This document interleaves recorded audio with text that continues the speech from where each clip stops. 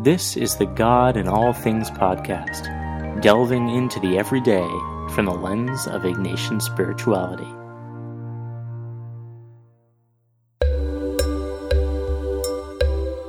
I hope you've been enjoying God in All Things. We strive to bring reflections and quality podcasts to you every week, but it's not done for free. We ask you to please help defray the costs and bring the practicality of Ignatian spirituality to more people by making a few dollar donation. To make a donation and to read about what God in All Things has been up to, please visit godinallthings.com/donate. Thanks and God bless.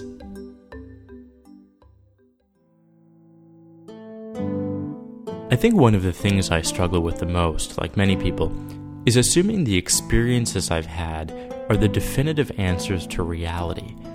That somehow what I've learned and come to know over time up until now is what is true and absolute.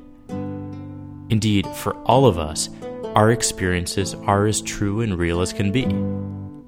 For us. But everyone is at their own stage and place in life.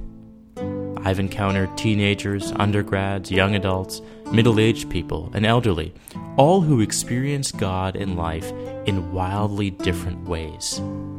It's easy to let my ego get the upper hand when I feel I'm spiritually more advanced than others.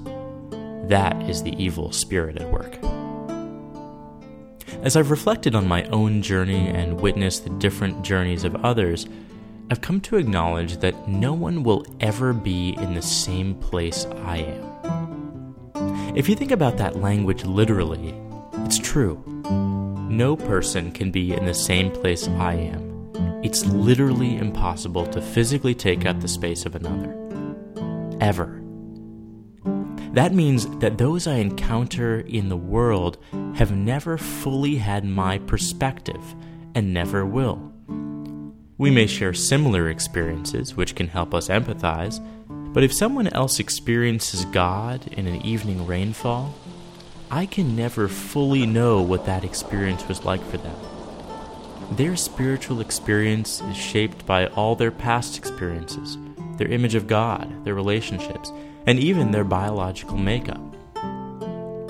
I recall after having the experience of the spiritual exercises, a full 30 days in silence and prayer, praying several times a day through the 4 weeks of the exercises, I tried to relay the powerful experiences to others, the fruits and graces I received, and my personal encounters with Jesus in prayer. Yet no one fully understood. No one will ever understand my exact experience, even if they themselves have made the retreat. While it may be frustrating to never find someone who can fully know your experience, and to know that you can never fully understand another's experience, the gift is that God has made us as unique beings. God allows us to have our own unique experiences, informed by our own personal decisions, relationships, age, life choices, interactions, and DNA. We are not robots. We have our own perspectives, and God touches us in the ways that are best for us. That is a foundational principle of the spiritual exercises.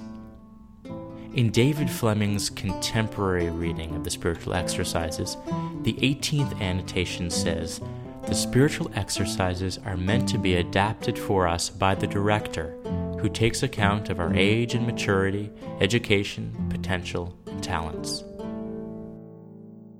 God, Ignatius says, is ultimately the director. God works with us as unique individuals.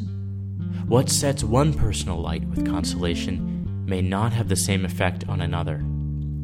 While praying the rosary is not as life-giving for me, it may be for you. Through life, trust that God is caring for each person in his or her own personal way, and guiding you in the best way that leads you to becoming more you.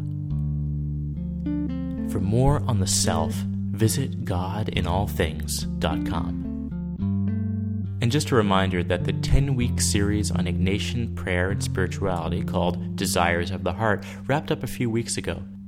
If you never had a chance to listen and pray with the full 10 weeks, you can access the full 10 weeks of audio at godinallthings.com/desires.